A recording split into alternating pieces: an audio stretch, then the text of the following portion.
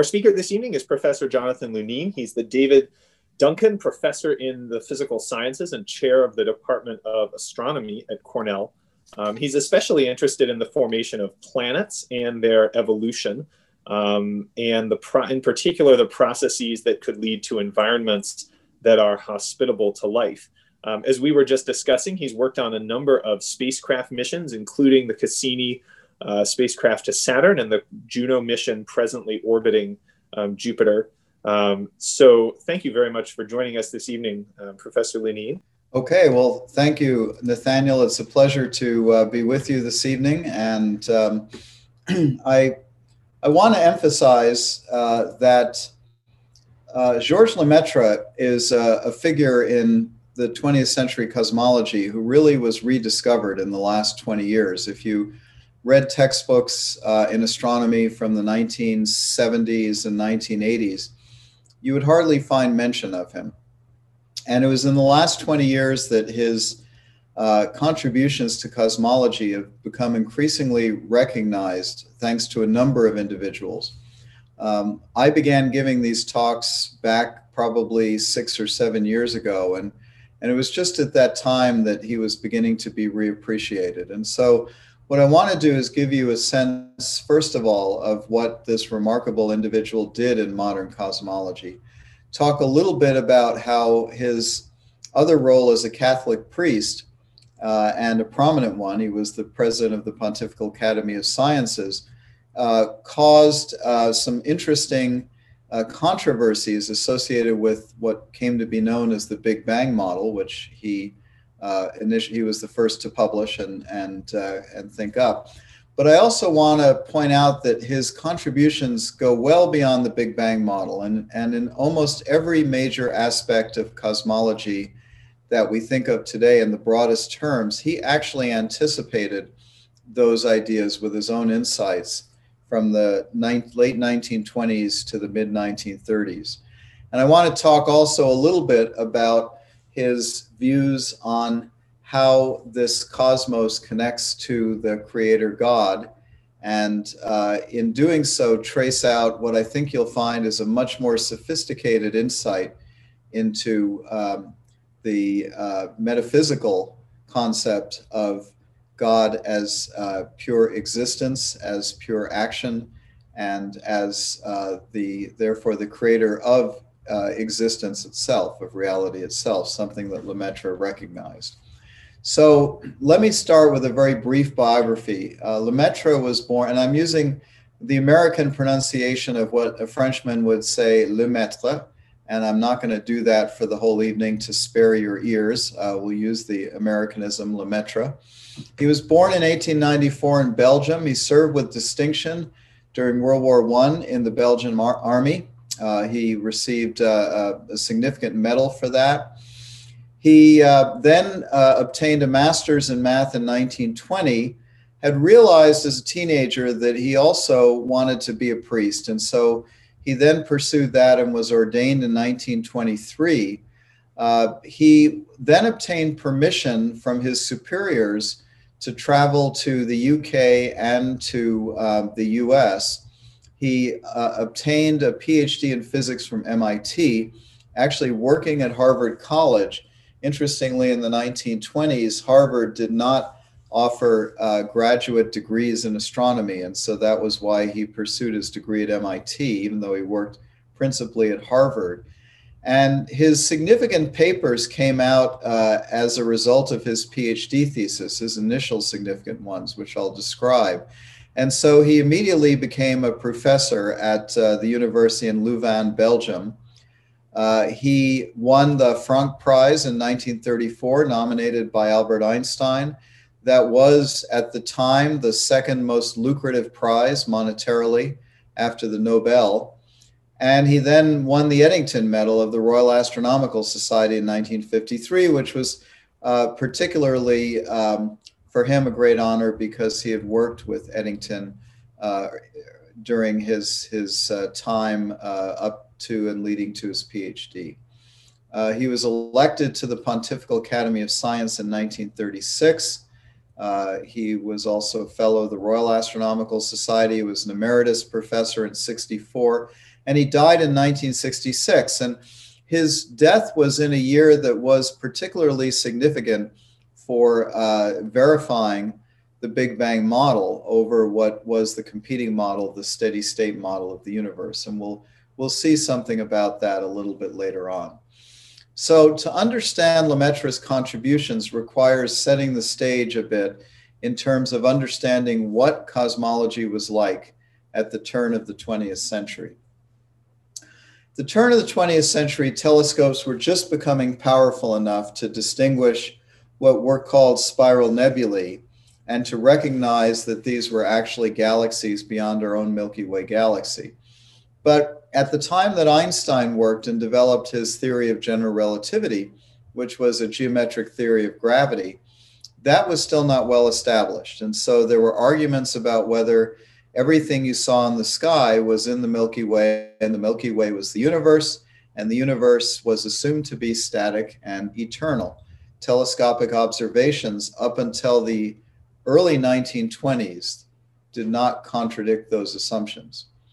So Einstein's dilemma in his theory of general relativity was that he could write what were called the field equations, where the effects of matter on the geometry of space were balanced by essentially the geometry itself. And because matter distorts space, that matter would tend to pull everything together into a general state of collapse. And so the question that plagued Einstein was, why are the stars still hanging up there? Why didn't everything collapse on top of itself? And of course, famously, as probably you all know, Einstein resolved this issue by introducing a term into his equations, an artificial geometric term that would balance the effect of matter, the so-called cosmological constant, something that he felt was inelegant, but that was necessary. But it was only a few years after Einstein introduced his theory that others began playing with alternatives. And in particular, Alexander Friedmann in Russia, who was a mathematician, showed that there were a number of solutions to the field equations where you could assume an expanding universe and therefore avoid the cosmological constant.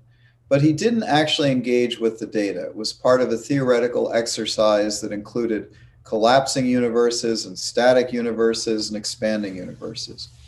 So this is Friedmann here on the left. He died early and young, and he would have been a major player in cosmology, possibly, although being in Russia at the time of the revolution, he was rather isolated.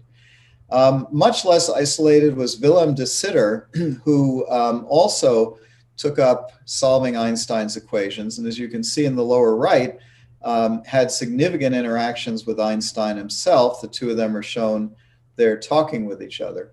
And what de Sitter did was to solve Einstein's equations, not with an expanding universe, but with a universe that had no matter in it at all.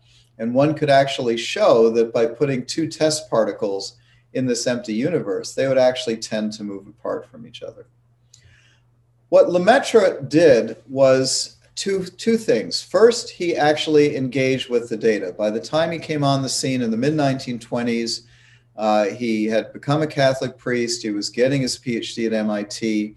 He was actually working at Harvard College Observatory on reducing data associated with variable stars, which would turn out to be one of the keys to understanding the distances to galaxies. And so he engaged with the data. But he also recognized that a model like de Sitter's was unacceptable because the universe did have matter in it. And yet Einstein's model was not acceptable because it required a cosmological constant. And he developed a kind of hybrid between Einstein's model and de Sitter's model, and also Friedmann, although he was unaware of what Friedmann had done until Einstein told Lemaître about it. But Lemaître's model essentially looked like Einstein's at small time scales, and looked like de Sitter's model at long time scales. And it was an expanding universe where space itself was expanding, but space also had matter in it. That is, there were galaxies present. And in that universe, Lemaître could show that galaxies recede from us with a speed proportional to their distance. Now, how were the speeds of recession of galaxies determined? The distances to galaxies was a difficult enough problem. The cosmic distance ladder is a lecture unto itself, but let's take that as a given. But what is important for our lectures is that the measurement of the recession velocity of galaxies was conducted by astronomers who actually didn't understand the implications of that recession. And the way that this recession was measured was by looking at the spectra of galaxies, which is the pattern of mostly dark lines in the luminous spectrum of galaxies, but also some bright lines that are a function of wavelength or color, as you see here on the right-hand figure. And that pattern of lines is determined by the abundances of elements that are present in the stars in those galaxies. Now, a galaxy that is moving away from us will have that pattern of spectral lines shifted to the red part of the spectrum as shown in the diagram. If the galaxy is moving toward us, and some of them actually are, then the lines are shifted toward the blue. What astronomers found beginning in the early to mid-1920s was that most galaxies were actually redshifted, were moving away from us. But the question was, why? Was the color shift simply the movement of these galaxies through space? Or did it have to do with something else? And what Lemaître recognized was that these recession velocities were actually the detection of the expansion of space with the galaxies embedded within that expanding universe. And so the analogy here, as you see on this slide, is with a balloon. If you think of our three spatial dimension universe as reduced by one dimension, so that it's now a two-dimensional universe, so that all matter is constrained to move on the surface of this balloon. Don't worry about the third dimension. Then if you launch a light ray from one galaxy to another, and the universe is static, that light ray will have a constant wavelength. But if, as the light ray is moving, the universe is expanding, the galaxies will move apart from each other, and the light itself will be stretched as well. So the wavelength of that light, indicated by the blue and red bars, you can see that wavelength gets stretched out as space expands, and the galaxy appears to be redshifted. But it's not the galaxy's proper motion through space, it's the expansion of space itself. And Lemaître recognized that and actually published a relationship that showed that recession velocity is just proportional to the distance to the galaxies based on his expanding universe metric. But for decades, nobody recognized that. The canonical story was that the speed-distance relationship was derived and published by the American astronomer Edwin Hubble in 1929, who carried out with collaborators in California important measurements of these recession velocities.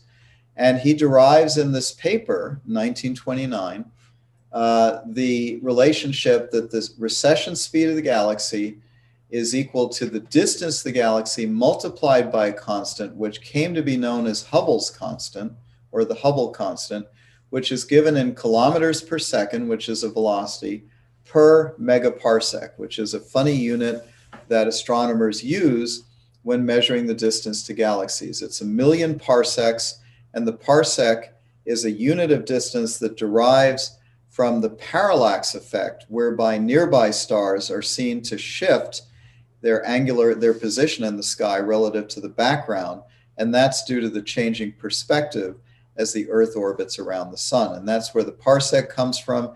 It's about 3¼ light years, but astronomers don't use light years, they use parsecs, and for galaxies you need to use 1,000,000 parsecs.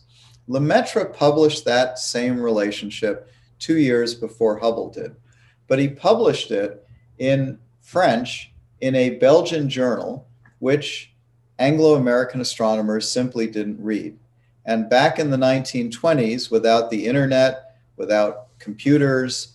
The way you read a journal was it came in the mail or it came to your university's library or observatory library. And if you didn't have a subscription, you weren't aware of what was in that journal. And so as Bob Kirshner, an astronomer at Harvard, wrote in Physics Today, looking back, Lemaître seems to have been severely underrated. Writing in French was bad enough, but publishing in Belgian journals was fatal. Now, Lemaître would have been forgotten, except the story takes an unexpected turn. Lemaître had worked with the famous astronomer Sir Arthur Eddington. And when Lemaître got his PhD, he then left, went to the United States, got his PhD, got a professorship in Belgium, went back. And in the meantime, Eddington was working on the problem of the expanding universe. And he came up with a universe model just like Lemaître's, which was published in a summary form in a magazine called The Observatory. When this was pointed out to Lemaître, he panicked because he realized that he was being scooped by his own former mentor. And so he wrote to Eddington and reminded him that he had made the same investigations 2 years before in this Belgian journal. And Eddington was mortified. To his credit, he felt really bad. And so he arranged for Lemaître's 1927 paper to be translated and published in English in a journal that everyone read, the Monthly Notices of the Royal Astronomical Society. And there it is, in March of 1931, the English translation of the 1927 paper. But this translation omitted the key part of the text that had been in French that showed that Lemaître had come up with a velocity-distance relationship. And here it is from the 1927 paper, and it's pretty easy to read in French because there are a lot of cognates here. So utilizing the 42 nebulas, which is what galaxies were called at the time, so utilizing the 42 galaxies taken from Hubble's list and from that of Stromberg, and taking account of the proper motion, the proper velocity of the sun, which you have to take account of, one finds a mean distance of 0.95 million parsecs, a radial velocity of 600 kilometers per second, and therefore the constant in that relationship that Lemaître derived as part of his solution to Einstein's equations of 625 kilometers per second per million parsecs. Not very different from what Hubble derived 2 years later. So this omission was until 2011 unexplained except by conspiracy theorists who said that, you know, Lemaître was denied this honor because he was a priest or something else, or Hubble conspired or whatever. But Mario Livio, an astronomer at Space Telescope in 2011, found the answer after looking through the files of the Royal Astronomical Society, which published MinRAS, and he found that Lemaître had made the deletion himself. And why did he do that? Well, in his letter to the editor of the monthly notices, the editor's name being Dr. Smart, which is a good name for a journal editor, Lemaître said he sends the translation of the paper, which evidently Lemaître done himself. I did not find it advisable to reprint the provisional discussion of radial velocities, which is clearly of no current interest. Lemaître actually uses the term actual interest, but in French, the English word current in French is actuel. And so Lemaître's English was not perfect, and he translated a false friend as a cognate, but he meant current interest. And what he was really saying was that in 1927, the number of galaxies that he had access to was quite a bit smaller than what Hubble published in 1929. And in fact, Lemaître didn't explicitly fit a linear relationship. He knew it had to be linear, and all he did was do that little division that we saw in the French paragraph. Hubble actually plotted things out, but Hubble had enough data to do that. And so Lemaître felt that by 1931, when his English translation was prepared, that really the data from 1927 were out of date. His solution to the Einstein field equations was not out of date. That was the important part from his point of view. But the data he used to derive what would come to be known as the Hubble relation he felt was out of date. So Lemaître did not get to share credit for Hubble's law till 2018, excuse me, and I'll tell you what happened at that time. The irony in all of this is that Hubble, who was a great showman and literally was instrumental in raising money for these big telescopes at Mount Wilson and eventually Mount Palomar in California, and loved taking celebrities like Einstein up to his observatory to look at the stars, never accepted the idea of an expanding universe. He never came out in favor of it. He thought that the redshift of light had something to do with what was called light fatigue, where light traveling long distances lost energy, essentially got tired, and just got redder. In fact, you can go to the Los Angeles Times in 1941 and you see this article. It's actually a composite of a sort of a science roundup article, but the headline of it is "Savant," which in this case is Edwin Hubble, wise guy effectively, refutes the theory of the exploding universe. And the first sentence says that the world's largest telescope shows that the universe is not exploding, but is a quiet, peaceful place, and possibly just about infinite in size. That's what Hubble believed. He never understood general relativity. He never understood the expanding universe. He never accepted it. So again, Lemaître would have faded into obscurity, except that he continued to work on the implications of his expanding universe and realized that one of the implications was that a finite amount of time in the past, the universe would have been incredibly dense and incredibly compressed. And when his former mentor, Eddington, wrote a paper in Nature in which he argued for an infinite duration of the universe, Lemaître realized that that could not be right. And so he wrote a letter to the journal Nature in response to Eddington, a letter that was called The Beginning of the World from the Point of View of Quantum Theory, and which is the paper in which Lemaître lays out the notion of a start to the universe beginning with an incredibly dense state. In his case, he had a cold start in which everything was effectively a single quantum. And he then tried to work out the implications of what would happen to that single quantum as it divided after this beginning, what he called the primeval atom, what the energy distribution would be. And so while that view of the Big Bang is out of date, the fact that there was a start is credited to Lemaître. And furthermore, and that point is made by Stephen Hawking in his book, The Universe in a Nutshell, 2001. But furthermore, John Farrell, one of Lemaître's biographers, points out that this paper was really the first effort to suggest what many specialists today in general relativity take for granted, that at some level, space and time must be quantized. And so these were speculations that Lemaître made, but they were remarkably prescient speculations on the quantization of space and time, the discreteness that we now take for granted for the behavior of matter, but still has not been satisfactorily incorporated in general relativity.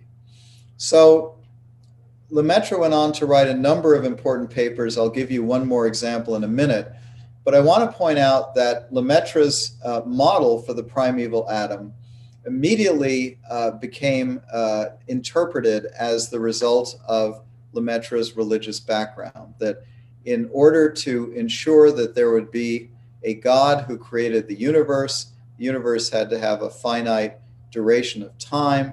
And so here is this Belgian priest who happens to be a cosmologist telling the world that the universe began a finite amount of time ago.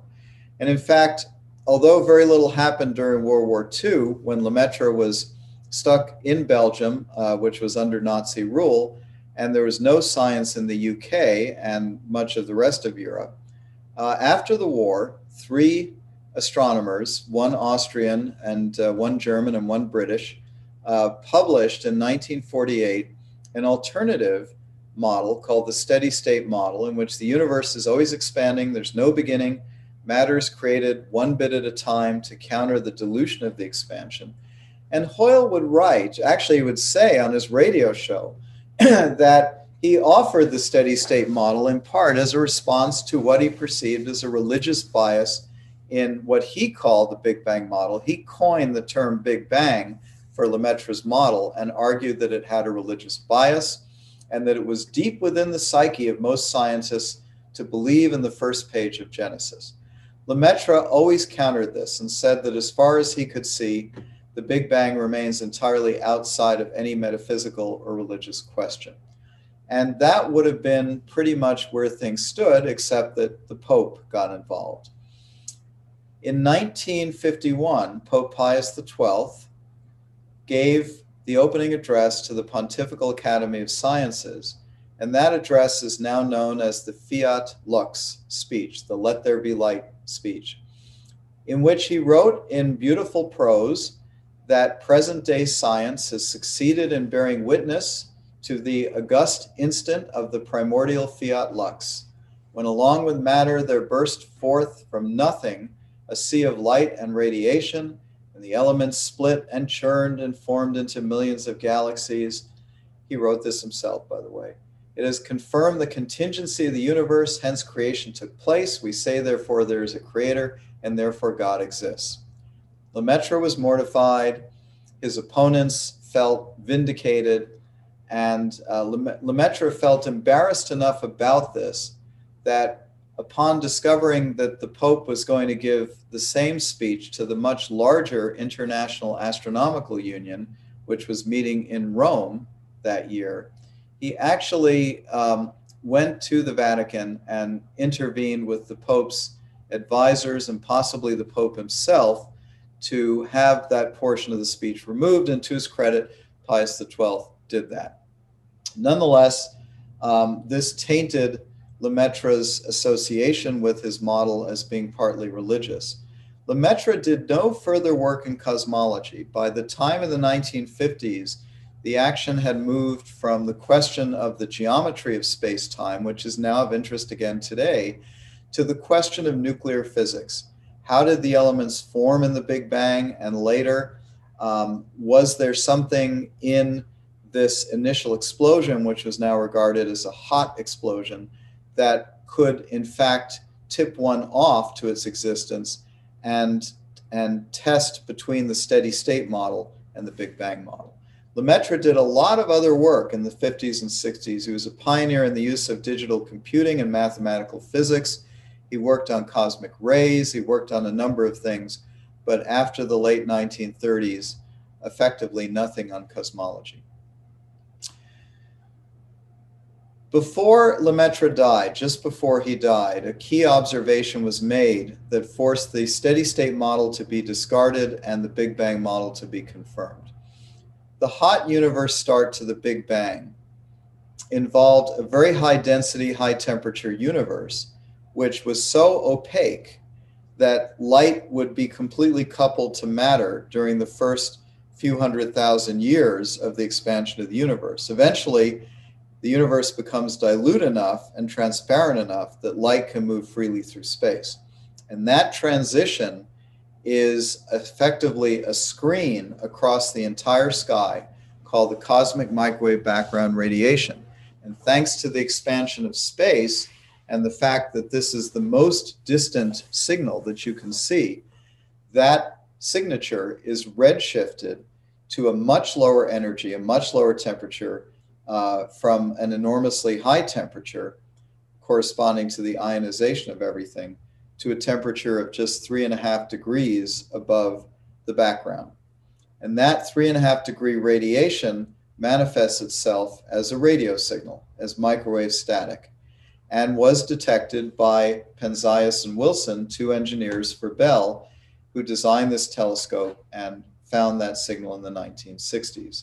In fact, it was detected in 1965, and shortly before Lemaitre's death, he was informed by friends about the background radiation. He immediately understood the implications, and so he died realizing that his model was correct. Now, Lemaitre did many other things in cosmology, and I want to highlight just one other thing. He was actually two other things quickly. One was that he was always worried about the data, and not only the astronomical data. He read the literature on the early 20th century efforts to determine the age of the Earth. And he realized that his constant expansion universe, with the proportionality constant, the Hubble constant that he and Hubble derived, the universe would actually be younger in age than the Earth. Now, we know today that that constant is much smaller than the one that Lemaître and Hubble derived, and that is the problem. But Lemaître didn't know that at the time. It was basically a problem of the galaxy distance and velocity data. So he put together models in which the universe would have an initial rapid expansion, followed by a stagnation phase that would stretch out the age of the universe, followed then by a constant expansion phase, which corresponded to the slope corresponded to 1 over h, where h is the Hubble constant. And so he anticipated in many ways the inflationary model of the universe. But more importantly, he went farther to explore the physical underpinnings of the cosmological constant, because he needed now this cosmological constant to slow down the universe for a while. And so this is one way of writing Einstein's field equations. They're written as tensors, which means that each of these terms is actually a matrix of rows and columns of numbers. The term on the left, the far left, is the geometry of the universe, the shape of the universe that you're solving for or that you propose. The term on the right is a tensor that represents the matter energy density of the universe that is curving space. And the middle term, which is geometric term on the left side of the equation, the gamma corresponds to the cosmological constant, the fudge factor. What Lemaître did was to speculate that it made a lot more sense if you, rather than taking the cosmological constant as a feature of space-time geometry on the left, that you moved it to the right and regarded it, as he did, as a vacuum energy, something coming out of the essential energy of the vacuum of space, something that's now recognized today to be essentially correct. Lemaître this time published the result in an English language journal, the Proceedings of the National Academy of Sciences. It was not ignored. In fact, he wrote that in order that absolute motion may not be detected, we must associate a pressure minus rho c squared to the density of energy of the vacuum. This is a negative pressure. And this, in fact, is all the essence of the concept of dark energy that we have today. Robert Kirshner wrote in 2016, Lemaître's interpretation is almost shockingly modern. That is more or less what we say today about the origin of the accelerating universe. And Simon Mitton, writing last June about Lemaître, recalls when the accelerating universe was determined using Hubble data, for which a Nobel Prize was awarded to two groups. Mitton was there at the meeting of those groups, and he said the excitement at the time was palpable, and I vividly remember my cosmology colleagues in Cambridge exclaiming that Lemaître's cosmological constant is inflating the universe.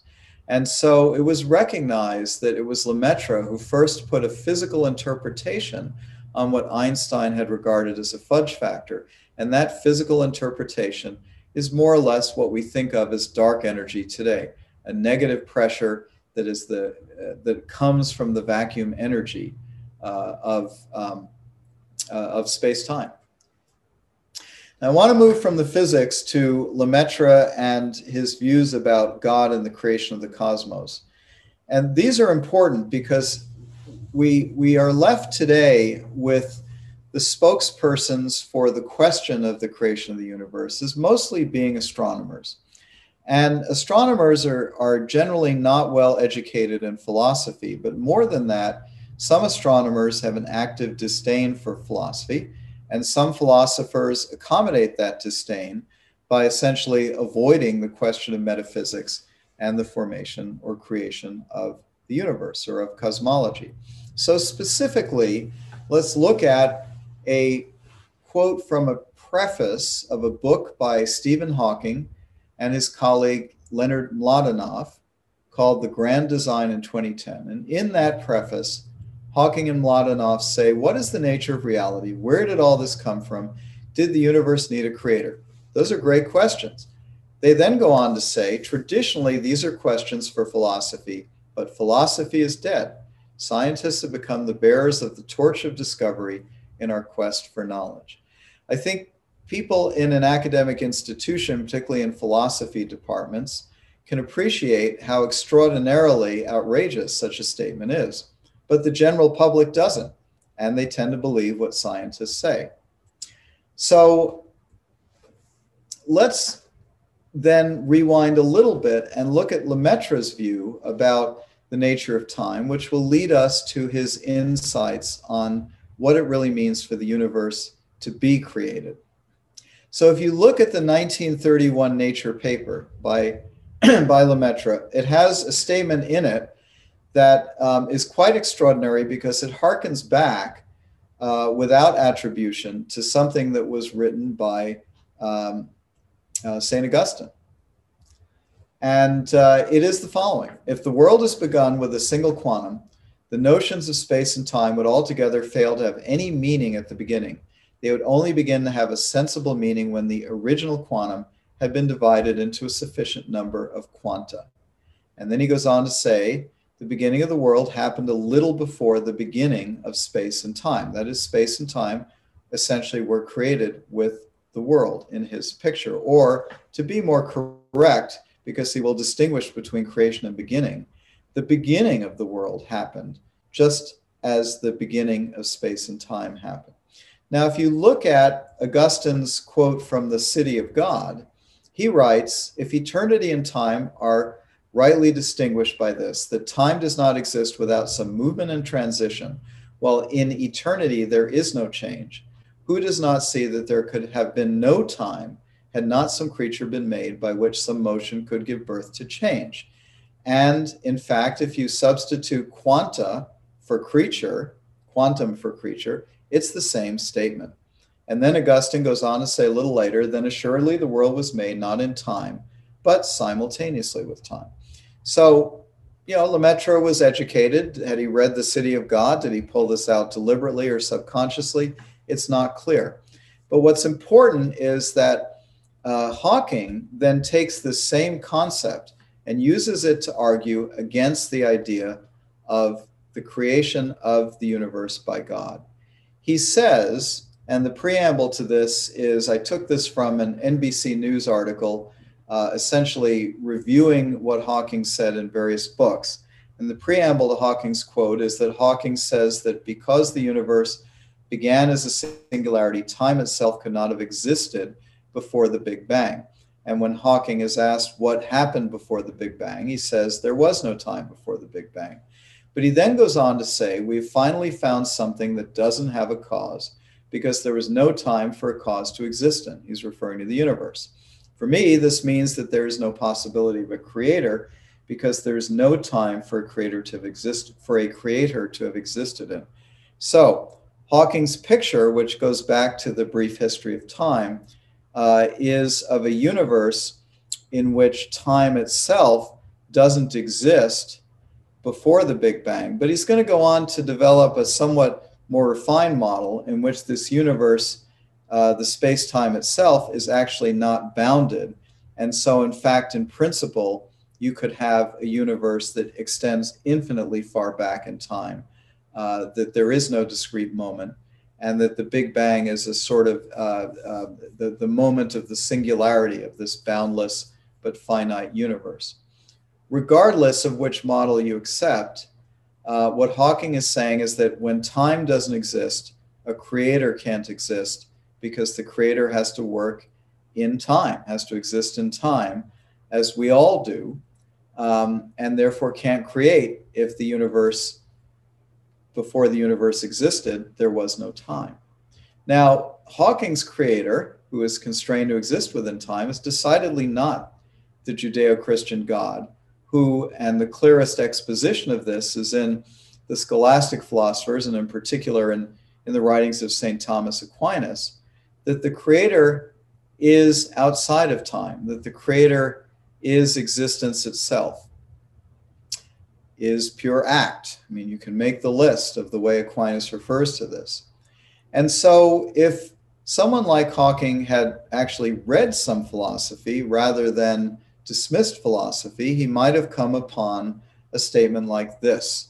This is from Gavin Kerr's article from 2012. He's a philosopher, a metaphysician. So he talks about Hawking's model, that the beginning of the universe, in Hawking's view, is synonymous with its creation, a view that's commonly accepted by atheist and theist alike. Accordingly, on this view, any model of the universe that denies a beginning to it denies its being created. And Hawking's model from the Brief History of Time, the 1998 book, was of a finite universe with no boundary in four-dimensional space-time, and therefore the universe is beginningless and therefore uncreated. This is different from what Hawking says in that quote that was taken in the 2018 article, where before the Big Bang there was no time, but he was really simplifying his model. The main point is, his view was the universe didn't have a beginning, effectively, even though there was a Big Bang. If it didn't have a beginning, it was therefore uncreated. But what this position does not consider, Kerr goes on to point out, and now this is the classic Thomistic view, is the notion of a creator as a cause of existence. A cause of existence need not begin the universe. The cause just needs to grant existence to the universe. If God is omnipotent, omniscient, eternal, unchanging, immaterial, exists outside of time, then regardless of whether the universe is infinite or finite in time, its existence, everything within it, depends at every moment on this first cause, this uncaused first cause. And so to insist on the need for a creator is to insist on the need for a cause of existence, as Kerr goes on to say. And he points out that either the existence of the universe is gratuitous, in which case it receives existence from something else, or it exists in virtue of what it is. He makes a very good point here. It is arguable that the latter idea, that the universe just is what it is, can't be the case because existence in no way enters into our understanding of the universe. We can entertain different models of the universe, all of which could exist. So this again is this Thomistic concept that the essence of something and its existence are different. You can imagine a unicorn as well as you can imagine a horse. The unicorn has an essence that you can define, but not an existence. And in the mind of God, everything has an essence, even those things that are not yet created or remain uncreated by God. Only God is his own existence. Only God's essence is his existence. And of course, this goes well back before the scholastic philosophers of the 13th century. It goes back to chapter 3 of Exodus, where Moses encounters God, asks God what his name is, and God says, I am that am, or I am that will be, and goes on to say, tell the Pharaoh, I am sent me, pure being. So to finish the quote here, arguably, because one can entertain different models of the universe, all of which could exist, thereby indicating that what it is to be a universe is not what it is to be.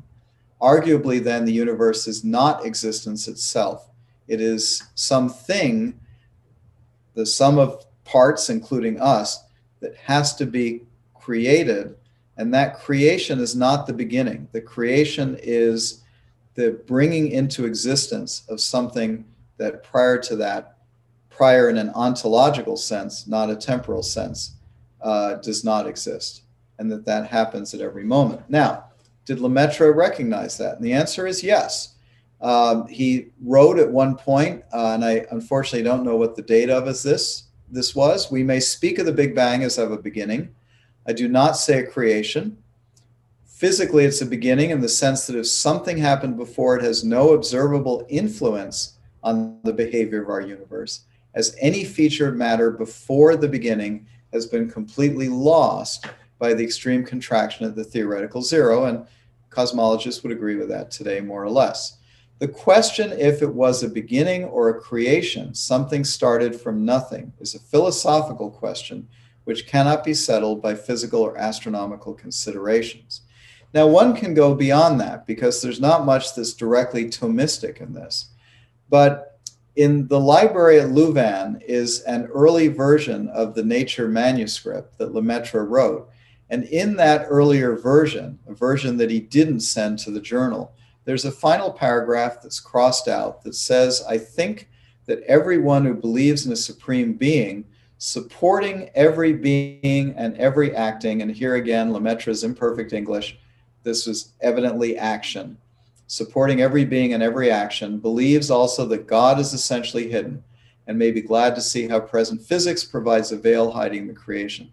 Leaving aside physics hiding the creation, the first part of this is very, very Thomistic. A supreme being that supports every being and every action, that is pure act, and that supports every being in its existence. So I think from this it's clear that Lemaître understood the implications of his model as not meaning that God lit the flash paper, as Hawking put it, to start the universe, but is the Thomistic God who keeps everything in existence at every moment. Lemaître had a couple of other things, many other things to say about science and religion.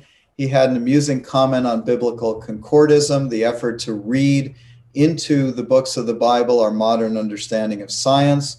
When asked why a scientist should accept the Trinity if everything else about the letters of Paul are so archaic in terms of an understanding of the physics of the time and so forth, he says, should a priest reject relativity because it contains no authoritative exposition on the doctrine of the Trinity? Once you realize that the Bible does not purport to be a textbook of science, the old controversy between religion and science vanishes. If the theory of relativity had also been necessary for salvation, it would have been revealed to St. Paul or to Moses. So the point is that the writers, inspired by God, they're writing the Word of God, but they're writing it in the context of the time and their understanding of the physical world of that time that they lived in. And he makes that strong statement in many places. He also makes, in a couple of places, an extraordinary statement about the comprehensibility of things. Remember Einstein's famous comment that the great mystery of the universe is its comprehensibility. And Lemaître writes at the end of a book, The Primeval Atom, he talks about the splendid endeavors of science and goes on to express, quote, our gratitude to one who has said, I am the truth, one who gave us the mind to understand him and to recognize a glimpse of his glory in our universe, which he has so wonderfully adjusted to the mental power with which he has endowed us. In another quote earlier, he talks about our minds being adjusted to be able to understand the cosmos. So this is a kind of a two-way street, but nonetheless, he's very clear that God has imbued human beings with the ability to understand this creation for which God is always and ultimately responsible. Now, let me talk in closing about Lemaître's legacy. Almost all the major cosmological questions that have been thought about and that exist today were considered by Lemaître in the period from 1927 to 1934. And I mentioned a number of them. They're listed here. I'll mention one other. Schwarzschild, a year after Einstein published his theory of relativity, used that theory of relativity to construct what we would now call a black hole, mathematically, of course. He had a singularity, a place where the physics failed, at the center of the black hole, but he also had a singularity in his solution at what we would now call the event horizon of the black hole, what's also called the Schwarzschild radius. That's the place at which the escape velocity begins to exceed the speed of light. And this troubled physicists at the time. Why should there be a second singularity at this finite distance from the center? Lemaître solved the problem. He said it was an issue of coordinate transformations. He changed the coordinate system and he removed the singularity. His contribution was not recognized. Why? Because he published that paper in French in a Belgian journal. That one was not translated until the 1990s. And it was the famous cosmologist Peebles, who won the Nobel Prize 2 years ago, who wrote, "The demonstration that our physical universe expanded from a very different state grew out of advances in the 1920s and 1930s that to a striking degree were the work of a single person, Georges Lemaître." And so the question is, why was this forgotten? And there are really two theories. The one of Luminette on the lower left, which was that Lemaître effectively wrote his key papers in French. He was just too foreign for the Anglo-Americans who didn't read French journals. And on the right, Robert Kirshner's alternative idea that he just stopped doing cosmology too early.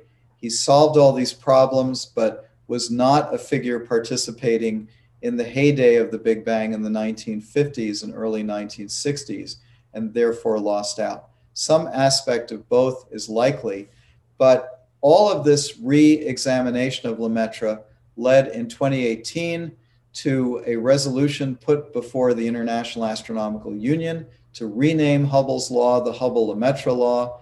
It passed with 78% of the votes in favor. Now, whether astronomers will follow this or not is unclear. It's more awkward to put two names in front of a law, and some are skeptical that they will do this. Nonetheless, Lemaître demonstrated not only an extraordinary ability in cosmology, but an extraordinary ability to bring together his science with his faith. These were not non-overlapping magisteria. And that is best expressed in the statement he made when he accepted the Franck Prize in 1934, when he said, "Science is beautiful. It deserves to be loved for itself, as it is a reflection of God's creative thought." And in this era where scientists argue that religion is dead, that philosophy is dead, that science and religion are implacable foes, that you cannot be a scientist without discarding your faith, it's important to remember these words and the extraordinary work of this Catholic priest and cosmologist, Georges-Henri Joseph Edouard Lemaître. Thank you very much.